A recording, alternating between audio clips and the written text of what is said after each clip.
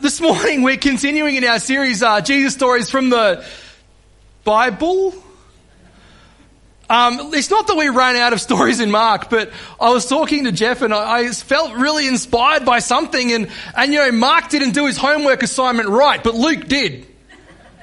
So we're going to go from Luke today, but it's still a Jesus story. We're still continuing in our series, and we're going to look at three stories really quickly, because today I have a passion, and I felt very convicted in these last 2 weeks about the ones. But let me pray, and then we'll crack on, shall we? Lord Jesus, thank you so much for who you are, God. We thank you that you're our King, our Lord, and our Savior. And we thank you that despite our failings, you are still God. And you are still in control. Lord, I thank you that you inspire us, you lead us. And I thank you for your word that is still as true today as the day it was inspired. And Lord, as we spend some time now looking through it, may we come out with a greater appreciation for you and a greater appreciation for your heart. And Lord, a deeper relationship with you. So we thank you for that. We thank you for all of these things in Jesus' name. Amen. Question for you. Who can remember having one of these? That's right. It's a 1 cent coin. That's right. I dug one out. I don't know. Look, if you're under the age of 30, you won't. It's that simple. I barely remember them. In fact, I only remember them because my dad used to pay me pocket money in 1 cent coins. Now, hang on. I was 6 years old, 5 years old at the time. And we were in Papua New Guinea. In the mission field, so he'd pay me with 1 cent coins. Now, what happened that we didn't realise is it was in 1991, the Australian government decided 1 cent coins have no value, and they stripped them. So we came back from furlough in 1993, and I had a jar of 1 cent coins. When I said to my dad, I can't use these, he's where he said, oh well, should have worked harder. Now this is my dad, who's a Dutch accountant. And the accountant for MAF in PNG at the time, which could explain a lot about what happened up there. But no, my dad 11. So 1 cent coins, these are these crazy things. And I think, you know, in the days when we had these coins, everything sort of cost something and 99 cents. A Big Mac was $3.99. Inflation has killed Maccas, that's for sure. Tell you what. And so you would hand over your $2 note, for those of you that are really old, and you would get back one of these beauties. And you'd stick it in your pocket, and it would continue on and on and on. And you'd end up with all of these 1 cent coins. And then, like I said, in 1991, the government decided that these 1 cent coins had no value to us anymore. That they just weren't worth the effort that went into printing them and the raw materials that it cost to make them. And so they scrapped them, and we stopped expecting them. I mean, it's bad enough now with 5 cent coins. I've got that same problem. I pay for my latte. It costs $4.95. And I look at that 5 cent coin and go, I really don't want you. Because all you're going to do is end up covered in dirt and chewing gum and other things in the center console of my car. Or you're going to end up in the drain of my washing machine, and I'm going to spend 2 hours digging you out covered in filthy wastewater. And I look at those 5 cent coins, I just go, really? You keep that. You keep that, Mr. Barista. Judging by your haircut, you need it.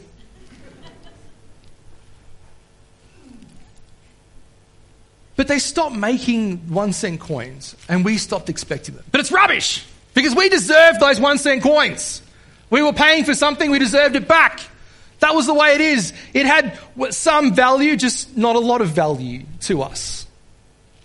And we've gotten so rich as a culture and so wealthy as a society that those 1 cent coins and now even those 5 cent coins just have no meaning and no value. And they're just, in all honesty, just not worth the effort of what they are. See, there's a truth in all of that. And that truth is the value of the object will determine the effort that we go to get it. I mean, this is a basic principle in life. The value of the object will determine the effort we go to get it. And 1 cent coins and 5 cent coins, if we're really honest, just have no real value to us. And that's why they're no longer in circulation. And even the 5 cent coin, only last year there was a submission table for Parliament to scrap the 5 cent coin. And they have that conversation whenever they get bored in Parliament, because apparently they have nothing better to do. But I want you to think about how the effort we make changes the greater something has value. I want you to imagine, if you will, tomorrow morning, you're travelling from either Yorkeys Knob to Cairns or Gordonvale to Cairns. It's peak hour traffic. Everyone's on the road. You're battling roadworks, tourists, the majority of Cairns workforce, and you spot some money on the side of the road. It's lost money. It's completely yours. It's there for the taking. It's completely okay. Now, it's yours to pick up, but to get it, you can't simply grab it. You've got to, you've driven past it, so you've got to pull over into traffic. You've got to hold up traffic. People are going to be leaning on their horns at you and saying lovely, pleasant things. You then have to undo your seatbelt, open your door, negotiate traffic, run back, and find that money that's sitting there. Now, the question is, how much money does it take for you to want to do that? How much money? Show of hands real quick. 5-cent coin side of the road. Anybody going to have a crack? No. 10-cent coin. Yeah, fair enough. You guys are wealthy, I take it. 20-cent coin. Yep, we got one. Kids, you can buy lollies with 20 cents. Absolutely. 50 cents. No. Who's chasing the shiny gold dollar? Anybody? Yeah, nah. The smaller $2 coin? Right, we're chasing stuff that floats. I get this now. You people have a lot of money. $5 note. Who's pulling over traffic for a $5 note? Anybody? No uni students in the room. Fair enough. Just me. $10 note. Anybody? Yes, right. We're going to embarrass mum and dad for a tenner. I get it. $20. We're starting to get real money here. You can actually buy Macca's now. $20. No. We're waiting for a brown one that floats. A 50 on the side of the road. It's just sitting there. Yes, that's right. Now we're getting some hands. I like it. Honesty from people. I'd say a green one, but I've never seen one with my own eyes. $100 on the side of the road. Who's pulling over? Right, a couple of you to fight traffic. Geez, you guys are... Good thing you didn't grow up with my dad. Like, I got to be honest. $2 coin, he's considering it. $5 note, we're there as a family, scouring for the ones that have blown away in the wind. The value of something, the value of the object determines the effort that we will go to get it. We will make considerable effort to find something that's got value to us. Anyone ever lost a TV remote? Like, I will turn my house upside down looking for that TV remote. Now, it's always in the same spot, jammed between the cushions. But for some reason, on the first pass, I never find it. And so every cushion's turned up and I find, well, a whole lot of 5-cent coins, I've got to be honest with you, in the back of the couch. But we go for something. If you've lost a TV remote, you know what I'm talking about. If you've lost one of your children at the shops, I mean, look, they've lived a good life, but no, you go hunting for your kids. I mean, it depends on what day it is, I've got to be honest, as to how quickly you start to look. But you will go looking, that sinking feeling in your stomach when you realise your child is not where they should be. And then you find him, not mentioning names, hiding inside a clothes rack, not answering when his name's called because he really enjoys it. I love him. He's a gift from God. But sometimes... But that sinking feeling means we will go scouring and we'll go into a frantic search because our kids have incredible value to us. Incredible value to us. If something has great value, you will make great sacrifice to find it. And if it has little value to you, little sacrifice for your effort is determined by the value of the object. And that's why 1-cent pieces no longer exist in our currency. 5-cent coins are on shaky ground, and who knows what will happen with cash altogether. But the reality is, for you and I, ones have no real value to us. And I want to remember this principle as we go through and read through these 3 stories that we know so very, very well. famous Jesus stories. And in these stories, we know that the value of the lost object determines the level of sacrifice. See, while ones have little value to you and me, they have incredible value to God. To put into perspective what the Bible says, and we're not going to fully unpack these stories today, but remember, this is what does my head in. The earth is the Lord's and everything in it He created, He made. The Bible says He owns the cattle on 1,000 hills. In Isaiah it says He flung the stars into space and knows each and every one of them by name. God is incredibly wealthy and He has lots of things to think about and remember. But I'm reminded of what the Bible says in Genesis 1, that every single person on earth is created in His image. So not only does He have things to look after, but there's a lot of people that He has to look after as well. And for a God with so much in His purview, you wouldn't think that anything would have much value, any one thing would have much value to God, considering all that He has. You know, we're going to go in a second in Luke 15 is where we're going to start. Luke chapter 15, from verse 1. And in all of this, and the reason I think I was so passionately reminded was because 10 years ago, I heard a very, very smart man by the name of Jason Elsmore. He's a pastor at Gateway on the Gold Coast. He preached this sermon, and it's 10 years old, so I can't even plagiarise it that well. It's been that long. But I remember him talking about the value of the ones. And I remember it because he gave us all a 1 cent coin. And I haven't lost it in 10 years, or spent it. But I haven't lost it in that time because this is so very valuable. The message itself is so very valuable to me. Luke chapter 15, verses 1 and 2. We're going to start with 1 and 2 because we often flick over these first two verses when we look at these stories. But it says, "Now the tax collectors and sinners were all gathering together to hear Jesus. But the Pharisees and the teachers of the law muttered, 'This man welcomes sinners and eats with them.'" You know, we skip these verses, but they give us so much context for everything because Jesus at this time, He's sitting and eating with people. People are coming up, they're asking Him questions, they want to know more, they want to be and spend time with Him, and He has no problems being around them. And the Pharisees, on the other hand, are fairly offended by this. They're annoyed. "Jesus, why are you with these people? They are the lowest of the low. They mean nothing. They are tax collectors." And Jesus either hears their muttering or knows in His spirit what they're thinking, and so He tells these three stories. In verses 3 and 4, we get the story of the lost sheep. Jesus says to them this parable, "Suppose one of you has 100 sheep and loses one of them. Doesn't he leave the 99 in the open country to go and look after, to find the lost sheep until he finds it?" See, I got to be honest with you, to me, I probably wouldn't do that. It doesn't make good management sense. Did Jesus not realise that a bird in the hand is better than two in the bush? To leave a flock of 99 to chase after one sheep, I got to be honest with you, it doesn't sound like sound management advice to me. Yet here's the thing. I spent some time living in Mareeba. And when you live in Mareeba, you can't help but become friends with farmers. And there were these two amazing people in our church, and they had goats.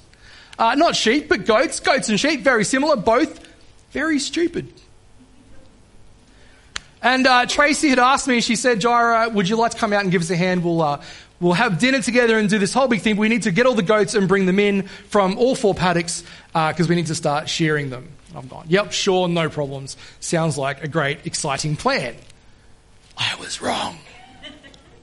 So we got together, they had a couple of motorbikes, I was driving this dodgy old ute. It's fantastic, I'm pretty sure the ute was the same one Noah used to pack the ark. And but a Toyota, still going, who would have thought? Unbreakable. And so I drove this ute and we found these goats and we would bring them all together and bring them into one big mob. And there was one goat that was struggling to keep up. It had a dodgy leg and was struggling. And so Tracy said to me, she said, "Look, Jaira, you take the ute, you have one job and that is to get that one goat and bring it back to the house." And I've gone, "Okay, one goat. I can do this. I have a ute." And so I went to go get the goat. Now, for some reason, the goat didn't want me to get it, which led to a lot of running around. And I am not built for running around. And so eventually I got this goat and I hugged it tight and I said, "No, you're so cute," and it headbutted me. Apparently personal space was an issue for the goat. And I put the goat in the back of the ute, I got in the front and I drove off, and we were driving along and then the goat jumped out of the ute. So now I had to go catch the goat again. And so I caught the goat and I said, "Right, we're good." Put it back in the ute. Now goats aren't light just quietly, they're very heavy. And I put the goat back in the ute, I got back in the front seat, put my seatbelt on, and then went to drive, looked in my rear vision mirror and the goat was gone. Again. I've grown up in the city, just quietly. I don't do pet goats real well. So for the third time I got out of the car, I went and got the goat, and this time instead of putting the goat in the back of the ute, I put the goat in the front of the cab with me. This way the goat can't jump out of the back of the ute. I got in, put my seatbelt on, started driving. The goat decided that was a great time to headbutt me again.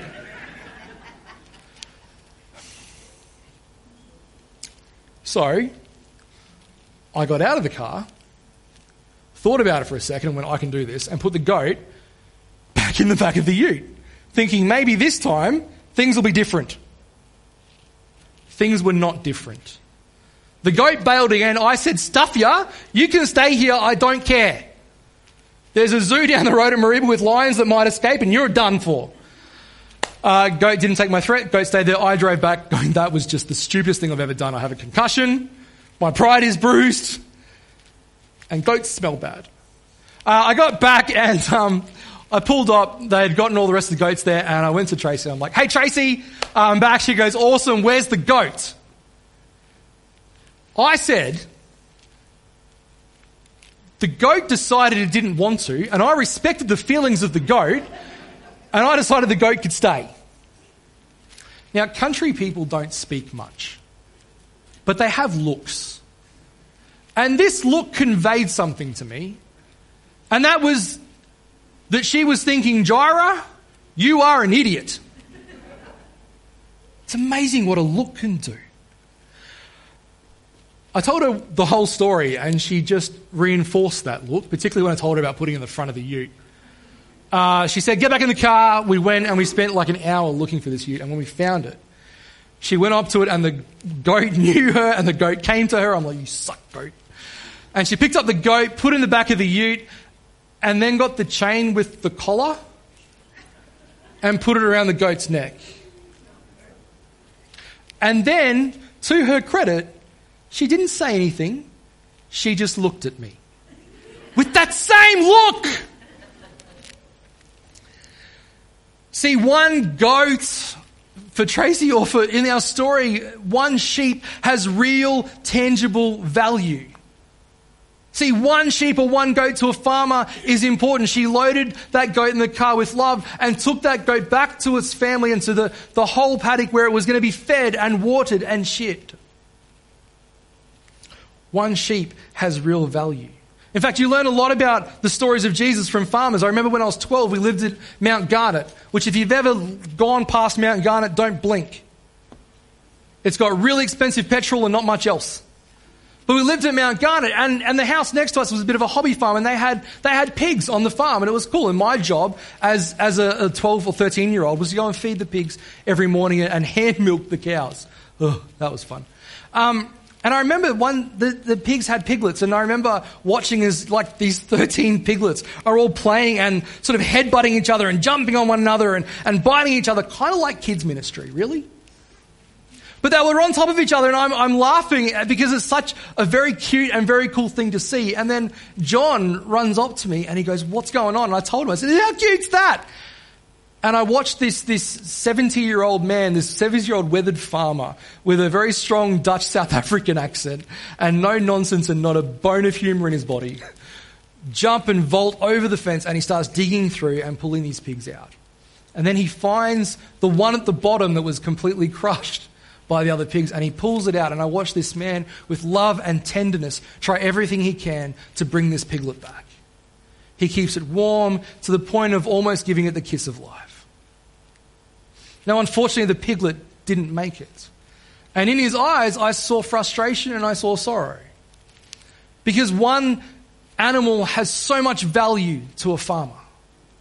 It has so much value.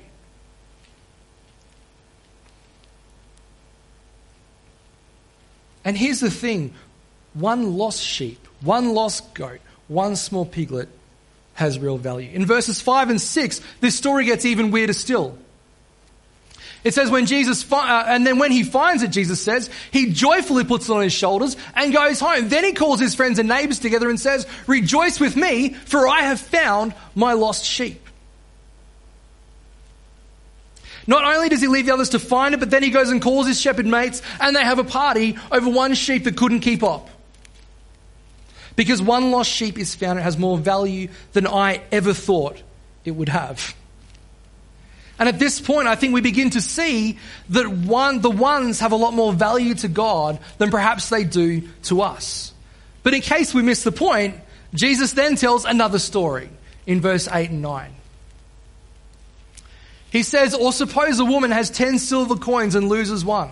Doesn't she light a lamp, sweep the house and search carefully until she finds it? And when she finds it, she calls her friends and neighbors together and says, rejoice with me, for I have found my lost coin.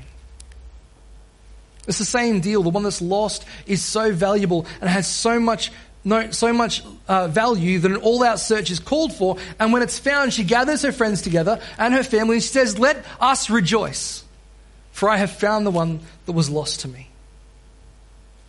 And Jesus must have been looking in their eyes and thinks, man, these people are thick and still don't get it. So he tells one more story. Now, you got to understand something. Any time in the Bible where God says one thing 3 times, it's very important. It's kind of like when your mum says, Jaira, do you have your hat? Yes. Jaira, do you have your hat? Yes. Jaira, do you have your hat? Yeah. Let me check. When God says something 3 times, it's important. When God says, holy, holy, holy is the Lord Almighty, there is intention, there is purpose. He means it. We need to stop and pay attention. And in this time, in this place, he tells 2 stories. And then he says, but wait, there's more.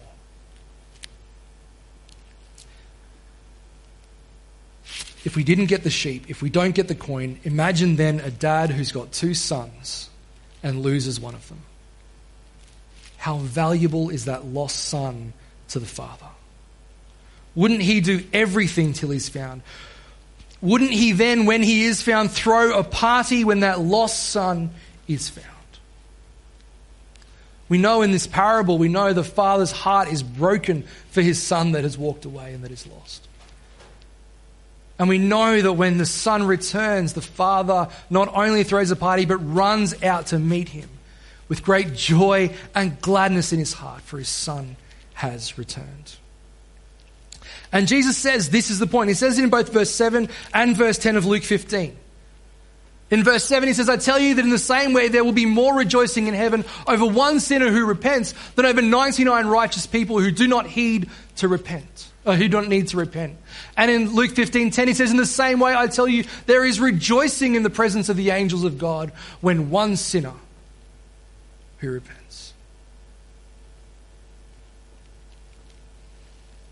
This isn't about the value of one sheep, the value of one coin. This is about the value of a lost person. They have so much value to God that all of heaven celebrates when they're found. And I do not for a second believe that this is mere hyperbole on Jesus' part. For God, it's all about the ones. He is all about the individuals. He is all about you and me and you. God is all about the heart of one person.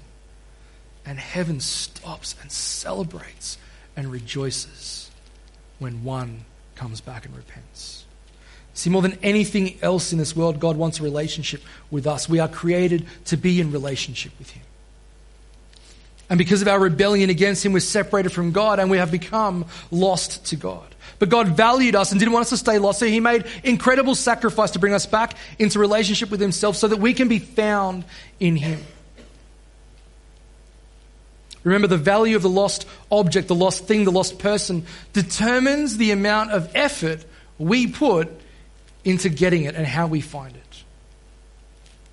And have a look for a second at the value that God has placed on the individual people. That he sent his one and only Son into the world that we might live through him. It's not that we loved God, but that God loved us so much that he sent his Son as an atoning sacrifice for our sin. That God would make that sacrifice for you and for me. A huge sacrifice because he believes, because he values us. And this is what we need to get today. And this is so cool and so important. You and I are one of the ones. We are one of the ones in Luke 15 that Jesus was talking about. At some point, if you've made a decision for Christ, at some point when you realized that moment and made that decision, there was a celebration in heaven for you. For you, heaven stopped. For you, God rejoiced. For you, there was celebration. And if you haven't made that decision yet, for you, there is a celebration pending, awaiting that moment when someone returns. But the reason Jesus is telling the story is because you are not the only ones that are lost. You and I are not the only ones. There are more ones out there yet. Really quickly, I want to tell you a story about a very famous part of, I guess, Australian history, about a man named Ernest Shackleton. Ernest Shackleton was an explorer. He wanted to be the first person ever to cross Antarctica on foot. And so he sets out with 28 men in 1914 to cross Antarctica. They set out across the Weddell Sea, but after 6 weeks of floating in pack ice, the Endurance, his boat, which is on the next slide, became stuck. And they were stuck on that ice for 281 days. Eventually, the Endurance got crushed and it sank, and Shackleton knew that if they stayed, they weren't going to get found and they would never be saved. So they set off with their boats and dragged them over kilometres and kilometres of ice in 2 slides' time and made their way to Elephant Island. That was his party. Next one, dragging a boat across ice. Man, that does not look like fun.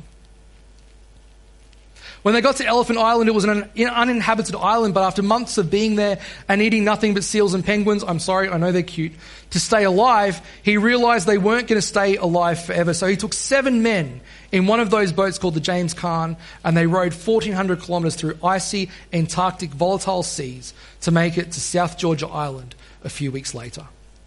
When they got to South Georgia Island, they had to walk across 40 kilometres of glaciers. And by the time they made it to the whaling station, their clothes were shredded and they had nothing left and were barely alive. But now they had food, now they were safe, and now they were alive.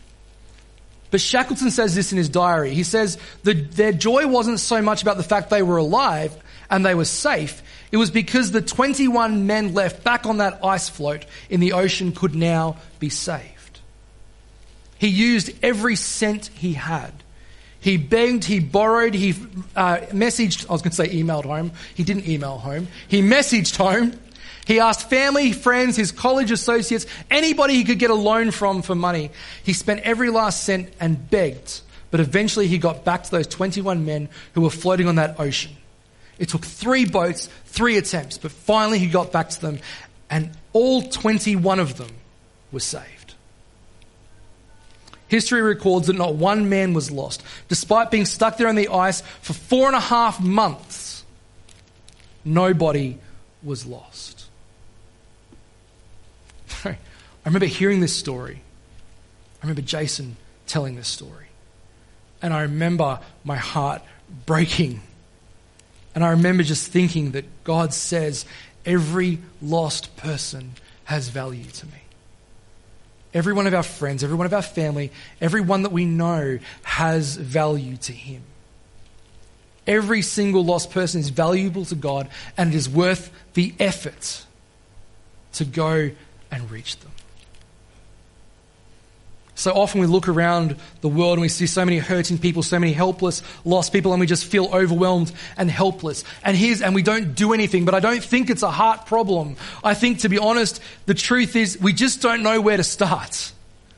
We just don't know the words to say or where to start. We need to notice the ones. That's where we start. We can't change the world for everyone, but you can change the world for someone. I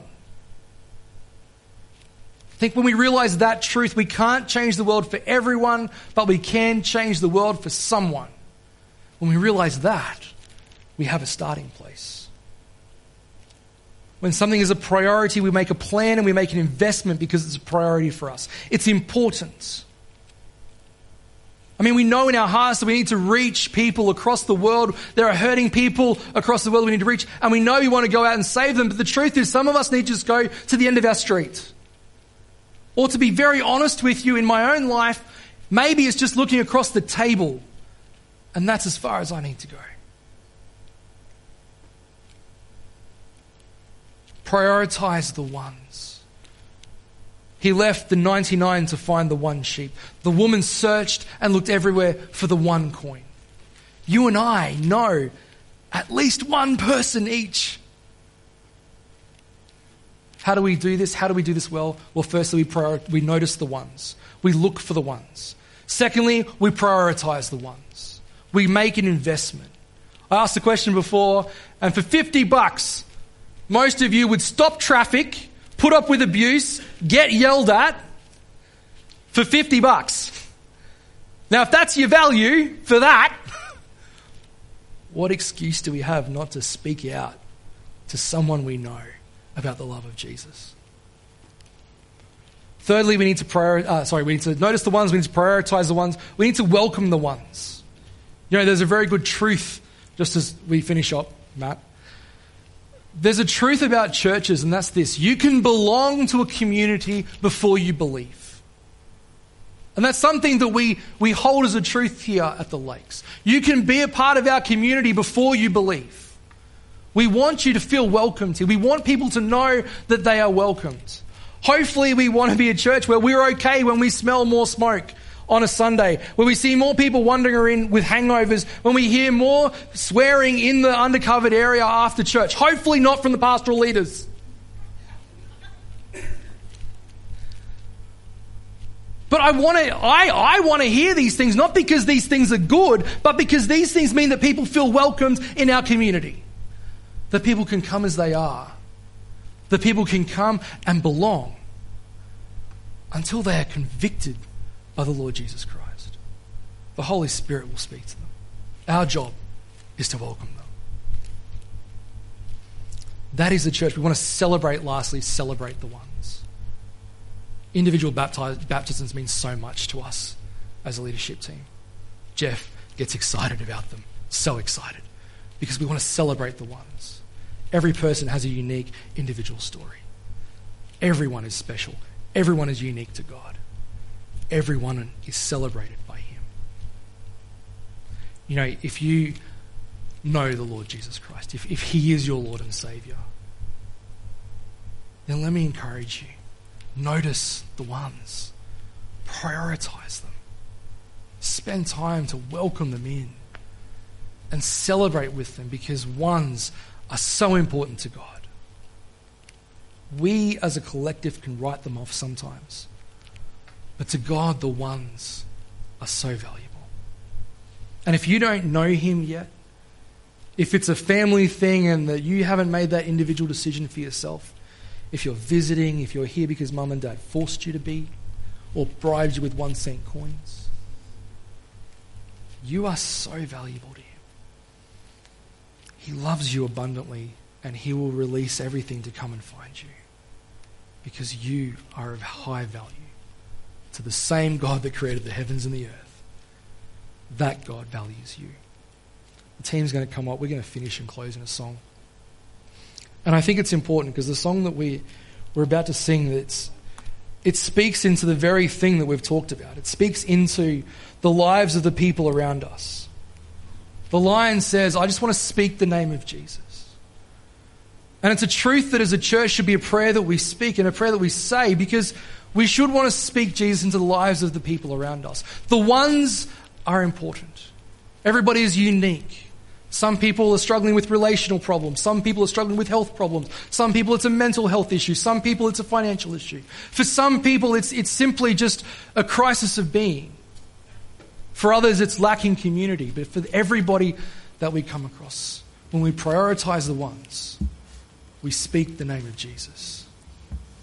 For he is power. He is healing. He is God.